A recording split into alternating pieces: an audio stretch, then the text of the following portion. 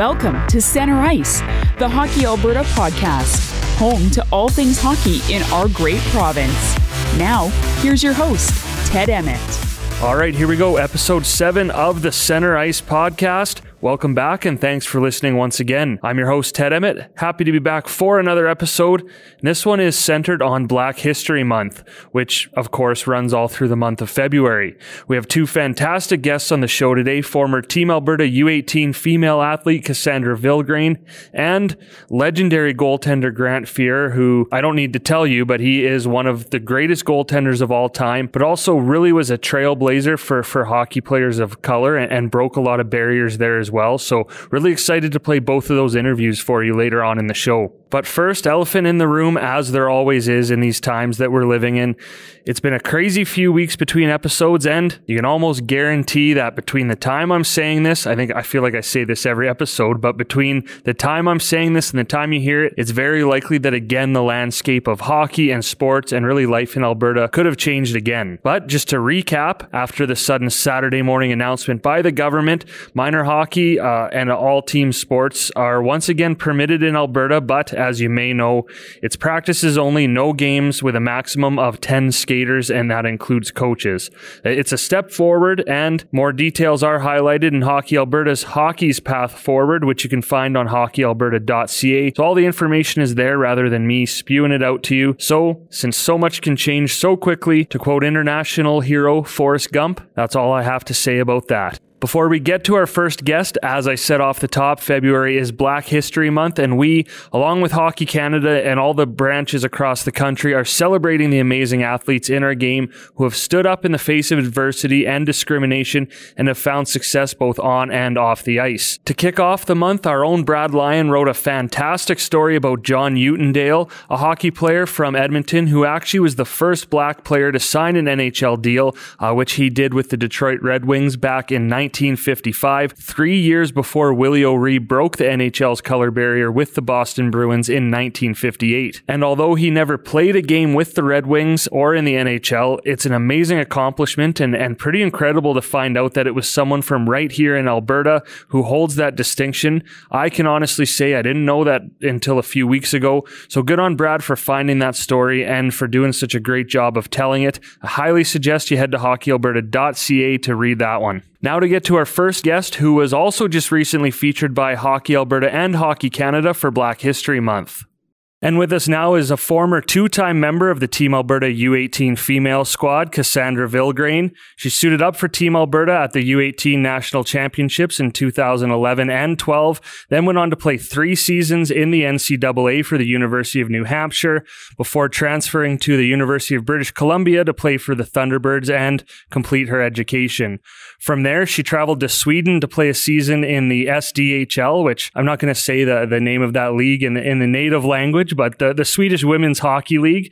And then after the season overseas, she's back in Alberta now, living and working in Calgary. So Cass, thanks a lot for joining us. Yeah, thanks for having me. I'm excited to be here. And first off, as we always do, I went through your bio, just kind of only scratched the surface though. So can you expand on that a little bit and take us through your hockey journey coming up, basically playing minor hockey in Alberta to where you are now? I've lived in Calgary for most of my life. I didn't start playing hockey till I was about 7. I started in 2002, the year that the women's national team won gold at the Olympics. I think a lot of girls started then as well. So just grew up playing minor hockey within Girls Hockey Calgary.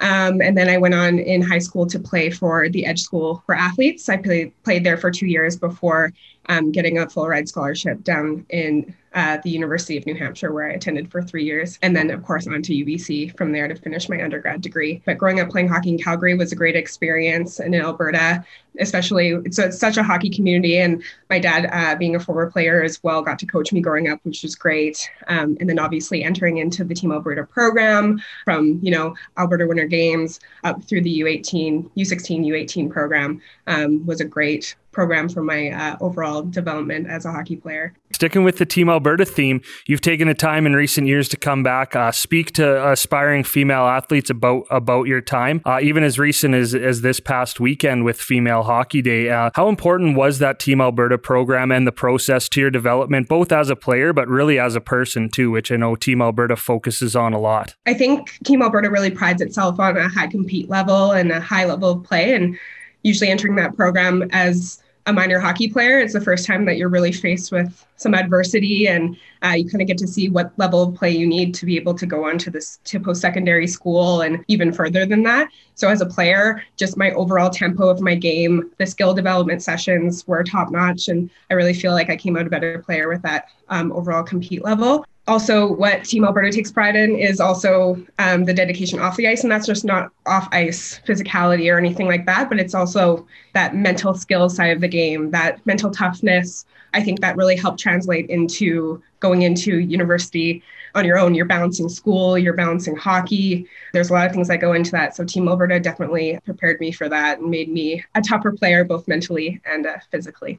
And you come by your talent, honestly, as you mentioned, your father, Claude, he played 89 games in the NHL for New Jersey, Vancouver, and Philadelphia. So really, how big of an influence was he on your decision to start playing hockey and really your whole hockey journey? Yeah, I mean, I got the experience to watch my dad a little bit growing up. He retired in about 2001 from playing in Europe. And as a family, we got to play over there. But quite honestly, he wasn't really the one that brought up the idea of playing hockey. It was my idea, and he was kind of like, oh, okay, well, I guess we're doing that. And there was no coach for my first team, so he ended up coaching me. And I tried throughout my hockey career to really mimic him in the sense of humility and work ethic. And I think that a lot of things that I take pride in my own game have been instilled in me from my dad and his coaching and just watching him day to day on the ice, off the ice, everything like that. So I think he played a big part in me as a player, as a person. And just like your dad, you went and played hockey overseas as well. Can you tell us a little bit about first what went into the decision to do that, and then just a little bit about the experience? Because I know it's a pretty unique experience that not a lot of people really get to experience. Growing up, you always want to go to the next level. And for me, at that point, at the end of my university career, my options were, to play professionally in some capacity. And I wanted to at least get 1 year of that in. I'm really passionate about travel and everything like that as well. So I thought, what not a better opportunity than to go to the SDHL, which is one of the higher level women's leagues in the world, which was an awesome experience. And to follow in my dad's footsteps also was amazing, because he had gotten to play in the city that I actually played in when he was over in Europe and playing with Team Canada. So yeah, it was a great experience. Sweden is an amazing country. It's kind of easy to get into the groove of things there because English is such a prominent language there and everybody speaks it. But the level of play was the best hockey I ever had.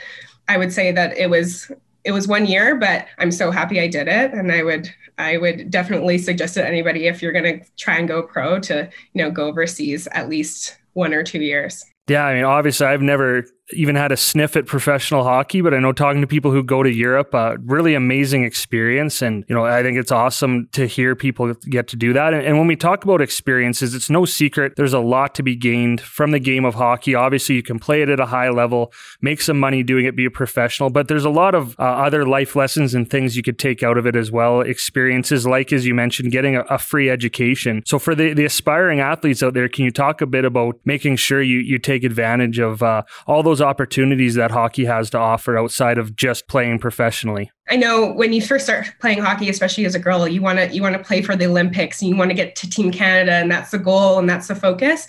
But there's so many stepping stones along the way. So putting your education first as a female hockey player is so important. I think that aspect going into your decision of where you want to play post-secondary is very important. I remember they always used to say, like, if you broke your leg and you could never play hockey again, would you want to be at this school in this program that you're in right now? And that's something that I kind of wish going back that I initially made the decision. I loved the schools, both schools that I went to, both great programs that I was in there, but there's certain things that you just have to consider before making those decisions. And then of course, sometimes as a female hockey player, you think that after you're done university, it's the end of the road, but I don't think that there are actually a lot of opportunities for women in sport. And that doesn't mean just playing either. That means getting back into coaching and giving back. We always need more female influences and female coaches out there as well. So I would say take advantage of the experience that you have going through hockey and going through university and use it either to continue playing somewhere or using your experience to, give back to youth or other types of programs. And great advice there. And that's obviously why, you're always brought back to talk to all the up and coming athletes, and using a bit of what you said to shift gears now, again, with hockey. It's a widely recognized, and more everyone's becoming aware that hockey not only can be a white dominated sport, but also can be viewed as male dominated. So as we move forward, there's a lot of work being done to change that. There's still a long way to go. So, from your end coming up playing hockey up until now, even, what kind of discrimination of any type did you kind of have to push through to get to where you got to in hockey? To start off, I think I had a very privileged upbringing, and I was very fortunate to be in the community that I lived in and play for the teams I did. Growing up, hearing my dad's experiences from a very young age, he faced a lot of racism, and I got to hear those stories from a young age. So I also was able to, recognize when something just didn't feel right for myself playing. But I remember my first instance of racism. I was about 7 years old, and one of the girls in the line actually used the N-word when she was shaking my hand. And of course, I'm 7 years old. I have no idea what that word means. And I have to go ask my dad, what does this mean? And so that's the first time that I kind of experienced it. And then throughout playing, I wouldn't say that there was blatant discrimination, or I don't feel like I was targeted in any way, but there's always those little microaggressions or girls pointing out your skin color as if it's supposed to insult you. And just like, when you're chirping back and forth on the ice, that seemed to be a go-to a lot for me, that I was a minority in some way, like that was supposed to bring me down. But yeah, going through, like, you're as a minority and usually the only minority on your hockey team, you're kind of expected to fit into a certain stereotype. And I knew that going into teams that I was supposed to be, I'm supposed to be good at dancing and all these different things. And it's not even that it's offensive or that it's discrimination, but you do get painted in a certain way. And that's something that I've had to overcome, not just in hockey, but just in my day-to-day interactions and my friendships and different relationships that I had. So I would say that I've been pretty lucky in regards to that. There's been no explicit racism or discrimination, but there has definitely been those comments over the course of my career that I do get on a yearly basis. That can be defeating, but I mean, hearing the stories of my dad and what he had to go through, and for people like me and Black players you see in professional hockey now, paving the way so that we don't have to face as harsh as criticism or discrimination. And I think one thing I've learned as has gone on is the term unconscious bias, as you mentioned too, being painted in a certain light. Really, even a lot of people, it's kind of, I hate using the term locker room talk, but for you, growing up, is that kind of not what happened too? And people would say it, not even necessarily knowing that they're saying anything wrong. So I think that's an important thing too for people to remember, and it starts at home. Is you got to get rid of unconscious bias first and foremost. Yeah, absolutely. And that unconscious bias is so present. I think it's important to realize that, yes, recognizing that you have unconscious bias, but how hard is it to really undo that sort of thing? So it is a kind of an everyday journey, and it's about being mindful. Like, it doesn't go away just after you've been like, oh, I've been a perpetrator of this before, so I need to do something about it. It's that constant education. And I think that it just needs to continue and continue and continue, or else, subconscious bias will, it stays for a long time. And that's why we appreciate more and more people sharing their story with us, or sharing their story on really any platform. And for you, as I alluded to earlier, you've been great at making yourself available to come back, Hockey Alberta events, Female Hockey Day, Team Alberta camps, anything like that, to talk to young aspiring female athletes. So obviously, again, no secret too that sometimes the path to success can be a little more difficult for female hockey players. Sometimes it can be wrongfully referred to as inferior to men's hockey. So for you, how important is it to be that role model and let young female athletes know really how far hockey can take them? Yeah, I think what was important for me coming back is that I just get to be an example of what can happen in your hockey career. And yes, we've always had to push past that misogyny and everything like that. I mean, if you look at any big hockey blog or entity that posts something about women's hockey, if you go into those comments, it really makes your blood boil, because it's automatic, like, oh, I know a bunch of guys that can do that, or guys hockey is way higher level. Why are we posting stuff like this? But we know how good our sport is. We know how high level that our sport can get. And I think that girls just need to know that, and they need to see it more. And my first experience coming back to Team Alberta was in the capacity of U16 the U16 development camp in 2019.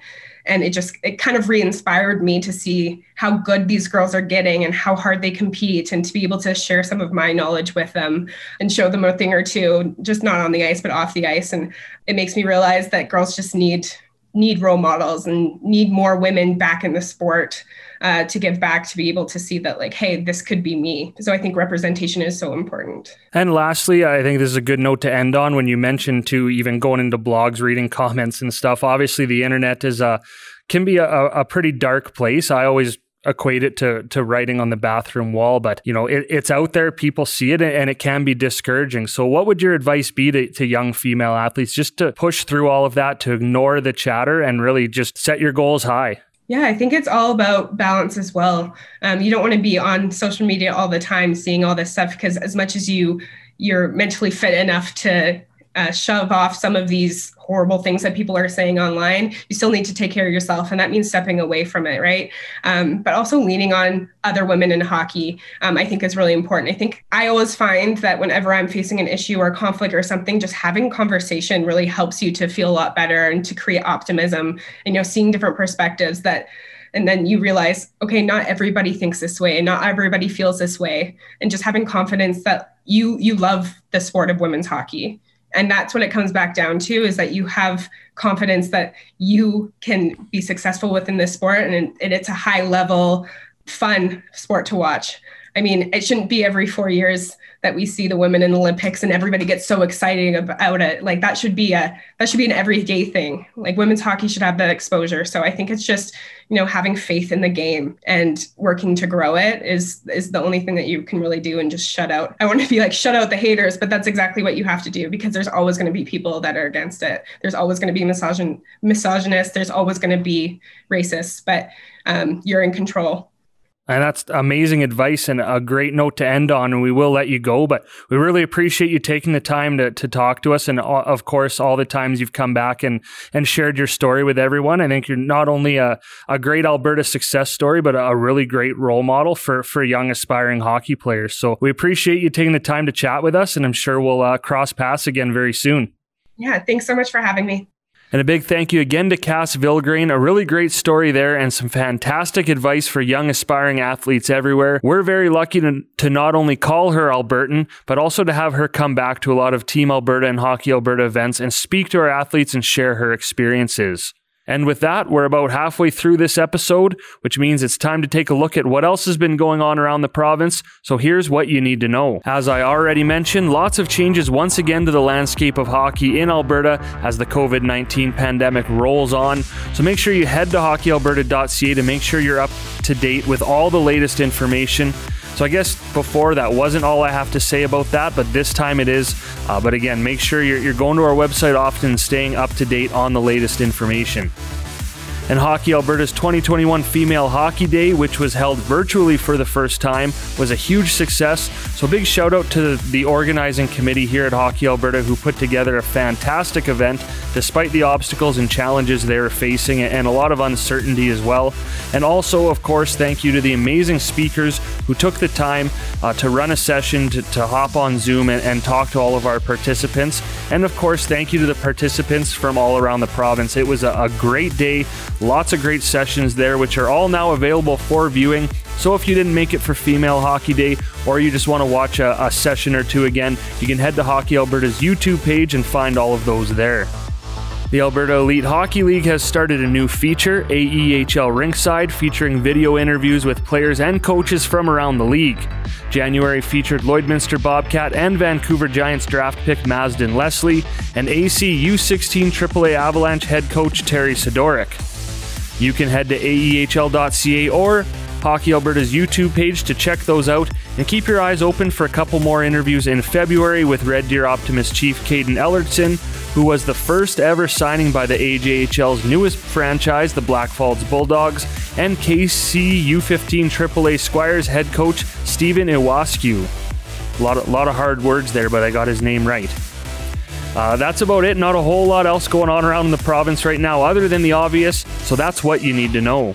With us now is not only one of the top athletes to ever come out of Alberta, but also one of the most successful and decorated goaltenders of all time. He has 5 Stanley Cup rings to his name, all from his 10 seasons with the Edmonton Oilers, 6 All-Star Game appearances, a Vezina Trophy, and he's a member of the Hockey Hall of Fame, Alberta Sports Hall of Fame, and most recently, the Alberta Hockey Hall of Fame. But more importantly, he's broken a number of barriers in the National Hockey League and in sport in general. It's legendary goaltender Grant Fuhr. Grant, thank you so much for joining us. No, my pleasure. And really only scratch the surface of what you've accomplished in your life, both on and off the ice. Let's start at the beginning, though. What I think is really cool is that not only are you from Alberta and grew up playing in Alberta, but you had the opportunity to play for both Alberta NHL teams in the Edmonton Oilers and the Calgary Flames. And you're one of those rare athletes that can be beloved by both a Flames and an Oilers fan. Can you talk a bit about your roots growing up playing in Alberta and how that led to your future success? You know what? I was pretty lucky growing up in Alberta. I mean, I grew up just outside Edmonton in Spruce Grove and was able to play most of my minor hockey there. Snuck over to Enoch to play for, probably about a year and a half, maybe 2 years there. So yeah, I mean, I get to play in a system where at that time you could play different age levels. So that was the great thing about it. And it made a big difference in my development as a kid. And hockey's taken you places where very few have been able to go. What experiences have you taken out of playing hockey, both, from your grassroots days and then to playing at a high level and in the National Hockey League? You know what? I think all levels have one common denominator. It's the great people that you meet in the game. I think that's the biggest thing. And I've been very fortunate. I've still got a lot of the same friends I had from the time I was 5, 6 years old, all the way through minor hockey. I still have a lot of the same friends through junior hockey into the NHL. And I feel pretty fortunate that way. That's the one thing about hockey is you have a family wherever you go. People don't realize how small the hockey community really is. And to tie now back to your Alberta roots, your accomplishments have been heavily celebrated across the province, with your induction into both the Alberta Sport Hall of Fame and the Alberta Hockey Hall of Fame. You had an arena named after you in your hometown of Spruce Grove, and you've had many other celebrations of your success. And on top of that, not only do you have 5 Stanley Cups to your name, but you got to do that just a stone's throw from where you grew up, playing for your hometown team. So how much does it mean to you to be able to celebrate those accomplishments, again, in Alberta, really where it all started? You know what? The really cool part for me is I got to do it in front of family and friends. I think that's the biggest thing is they were there when I was playing minor hockey. They were there to support me through. I moved away to play junior out to Victoria. To be able to move back home to turn pro was phenomenal. And the fact to play on a great hockey team that had so much success and to be able to do it in front of friends and family, I think it's every kid's dream. I'm just lucky enough that I was the one that was able to live it. And now in retirement, you've taken your love of golf and turned that into a huge part of your life. Can you maybe talk a bit about that side of your career? Obviously, the multi-sport athlete aspect of it too, but now how that side of your career has evolved since you last stepped on the ice. You know what? I've always enjoyed golf, but even as a kid, I was a multi-sport athlete. I played baseball and football while I was playing hockey, and right up until about my 4th year in the NHL, I was still playing baseball till it got overruled by Glenn Sather. But at the same time, I'm a big believer in multi-sport athletes. So I think it makes you a more rounded athlete. And as I played hockey, I took a love of golf. And I think the reason I fell in love with golf is the psychology side of it, where it's a hard game. And I think that's the great part about it, but it's also a very relaxing game. Yeah, I managed to try and play a few pro events, and I still fiddle around with the game because it's the one game in the world that you can't master. Well, I think it says something about your skill level when it comes to golf versus mine. I don't know if I'd ever call it relaxing, but I know we've seen you on your course and a pretty good golfer too. So I think it's pretty cool that after you stepped off the ice that you've turned golf into such a big part of your life. And being now living down south, how much of your life is still tied to Alberta? We know you do come back all the time for a lot of events and probably have family and friends in the area. I still got most of my family and friends up there, so I enjoy coming home. With COVID, it's been a little bit tough. I don't think I've been back in the last year, so that part's been a little bit disappointing. But as soon as we get the borders open again and they seem to get the world under a little more control, I'll be back home. I enjoy going home. I enjoy going back to Spruce Grove. I still make my annual trip to Jack's Drive-In. I missed that this year. I haven't had my licorice milkshake that I've had ever since I was a kid, so I still like getting back for that. And now when we're talking about the success of your career, as it often is, success can be met with many roadblocks and personal challenges. Many of those you were very open with, both in your biography, Grant Fuhr, the story of a hockey legend, and also in the film Making Coco. So it's pretty incredible to see someone, endure so many roadblocks and still have the success that you did. So really, what helped drive you through all those difficult times in your life, both really and especially when we're talking about hockey? How did the sport help you through that? Life doesn't come with an operator's manual. So there's trial and error. And along the way, I made a few errors, but the one thing I could always fall back on was hockey. As a kid, was I a great student in school? No, but the one thing I could always fall back on was hockey. And it's the one love of my life that's never left. And I still sit and watch hockey every night. So everything that goes on in life happens for a reason. And yeah, I went through some pitfalls, but at the same time, it made me a better person. And I think the game of hockey's made me a better person. And as I alluded to earlier, you hold a number of NHL records as a goaltender, trailblazer for people of color and minorities in hockey. You were the first Black goaltender to play in the NHL, to win the Vezina and William M. Jennings Trophy, the first Black player to win the Stanley Cup and be elected into the Hockey Hall of Fame, and the first Black goaltending coach in the NHL when you were hired by the Arizona Coyotes in 2005. So all are really incredible accomplishments and have paved the way for equality and change in the sport.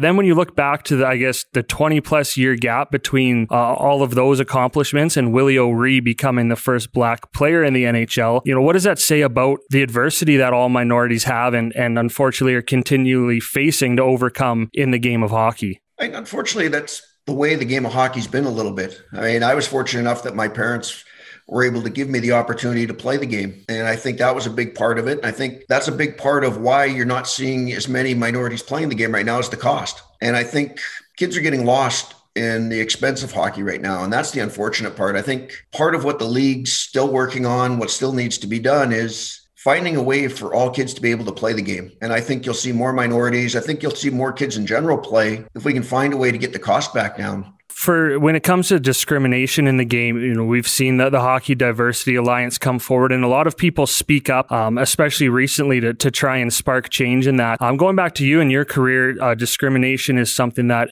sometimes publicly faced and publicly spoke out against. So, as a professional athlete with a large platform, for a lot of people, they could be worried about when they speak out, kind of what the backlash that could have. But for you, how important was it, and is it still for you to be able to speak out on racism and inequality using your platform as a professional athlete, really regardless of the negative effects that it could incur? Unfortunately, with social media comes negative responses. That's just the way it is. People think they're anonymous and all of a sudden they're a little more critical. But at the same time, you want to see society grow. You want to see the game grow. And as athletes, we have a platform where if we have an opinion, that's all it is an opinion. We want to see the sport grow. We want to see society get better. So I think it's important for athletes to speak up and say their piece. There's a lot of work to be done. But again, as someone who's never experienced any kind of discrimination playing hockey growing up, at least, from my point of view, it seems like things are getting better. There has been progress made. But what kind of changes have you seen from your playing days as early as growing up playing in Alberta to now when it comes to equality in the sport? Well, I think it's definitely changed since I started. I was fortunate enough after I finished playing to do a little bit of work with the diversity program that the National Hockey League created. And they're doing a great job of taking the game to kids who might not get that opportunity ever, where you're going to some of the less fortunate neighborhoods. You're exposing the game to kids that would never ever get that opportunity to play. So I think it's a good start, but I still think there's lots of work to do. I think the biggest thing is you've got to get rid of the stigma that it's a whites only sport. I think the greatest thing about hockey is anybody can play it and it's for everybody. And I think the league's getting better and better at promoting that. And when we continue to see more and more people speak out against racism and inequality, whether it's NHL players, other public figures coming forward to advocate for equality, it's really huge for the awareness and really drives change. But where does it start for really everyone? So anyone involved in the game, every player stepping on the ice, every parent, every coach, official, and so on. Really anyone who's involved with the game, what are the steps that they can take to really just help drive change and be a part of that? I think it starts right from when you're a young kid. It's respect people around you. I was always taught by my parents that you respect everybody around you. Everybody's equal. It doesn't matter what you do in life, what you've accomplished in life. You treat everyone as an equal. And I think it starts there. And I think if the parents are respectful, the kids will see that. The kid makes responsible kids. And it's a trickle-down effect. So a lot of it starts at home, but a lot of it starts in society as well. Well, again, we won't keep you any longer, and really appreciate you taking the time talking about this, sharing your experiences, and again, talking about ways we can drive change for equality in the sport. So thank you again. All the best as golf season rolls on, and all the best to you and your family. That's my pleasure. Hopefully we'll get a chance to see you guys soon. Thank you again to Grant Fuhr for taking the time to speak with us. As he mentioned, he's still down in Palm Springs, has been pretty much for almost a year now. So it was a little tough knowing that he was probably going to wrap up the interview and go outside golfing while I'm about to put on 3 pairs of gloves just to walk 30 seconds outside to my car. So living 2 different lives, him and I, right now. In all seriousness, again, a huge thank you to both Cass Vilgrain and Grant Fuhr for taking the time to speak with us today for this episode. It's so encouraging to not only get to continually hear and share the success stories of Albertans from all across the province. I have the privilege of getting to talk to a lot of great people on this show and for the other things I do for Hockey Alberta, but it's also from another angle. It's really incredibly important to hear the stories of adversity and the people that have overcome that adversity and address those uncomfortable topics and raise the awareness in order to make the game a better place for everyone involved. So it can be hard to hear for a lot of us and an uncomfortable subject, but it can be even harder to share those stories. It takes a lot of bravery, and we all need to hear them. So again, in order to take a step forward, we really appreciate everyone taking the time, in this case, Cass and Grant, to share those stories with us. So with that, episode 7 is in the books. Thank you once again for tuning into the Center Ice podcast. And since I forgot last time, a double shout out to producer Steve for all the hard work he does behind the scenes. I'm Ted Emmett, and we'll see you next time. Stay warm and stay safe. Thank you for listening to the Center Ice podcast. For this episode and more, head to hockeyalberta.ca. If there's a topic you'd like covered on an upcoming episode, email info@hockeyalberta.ca.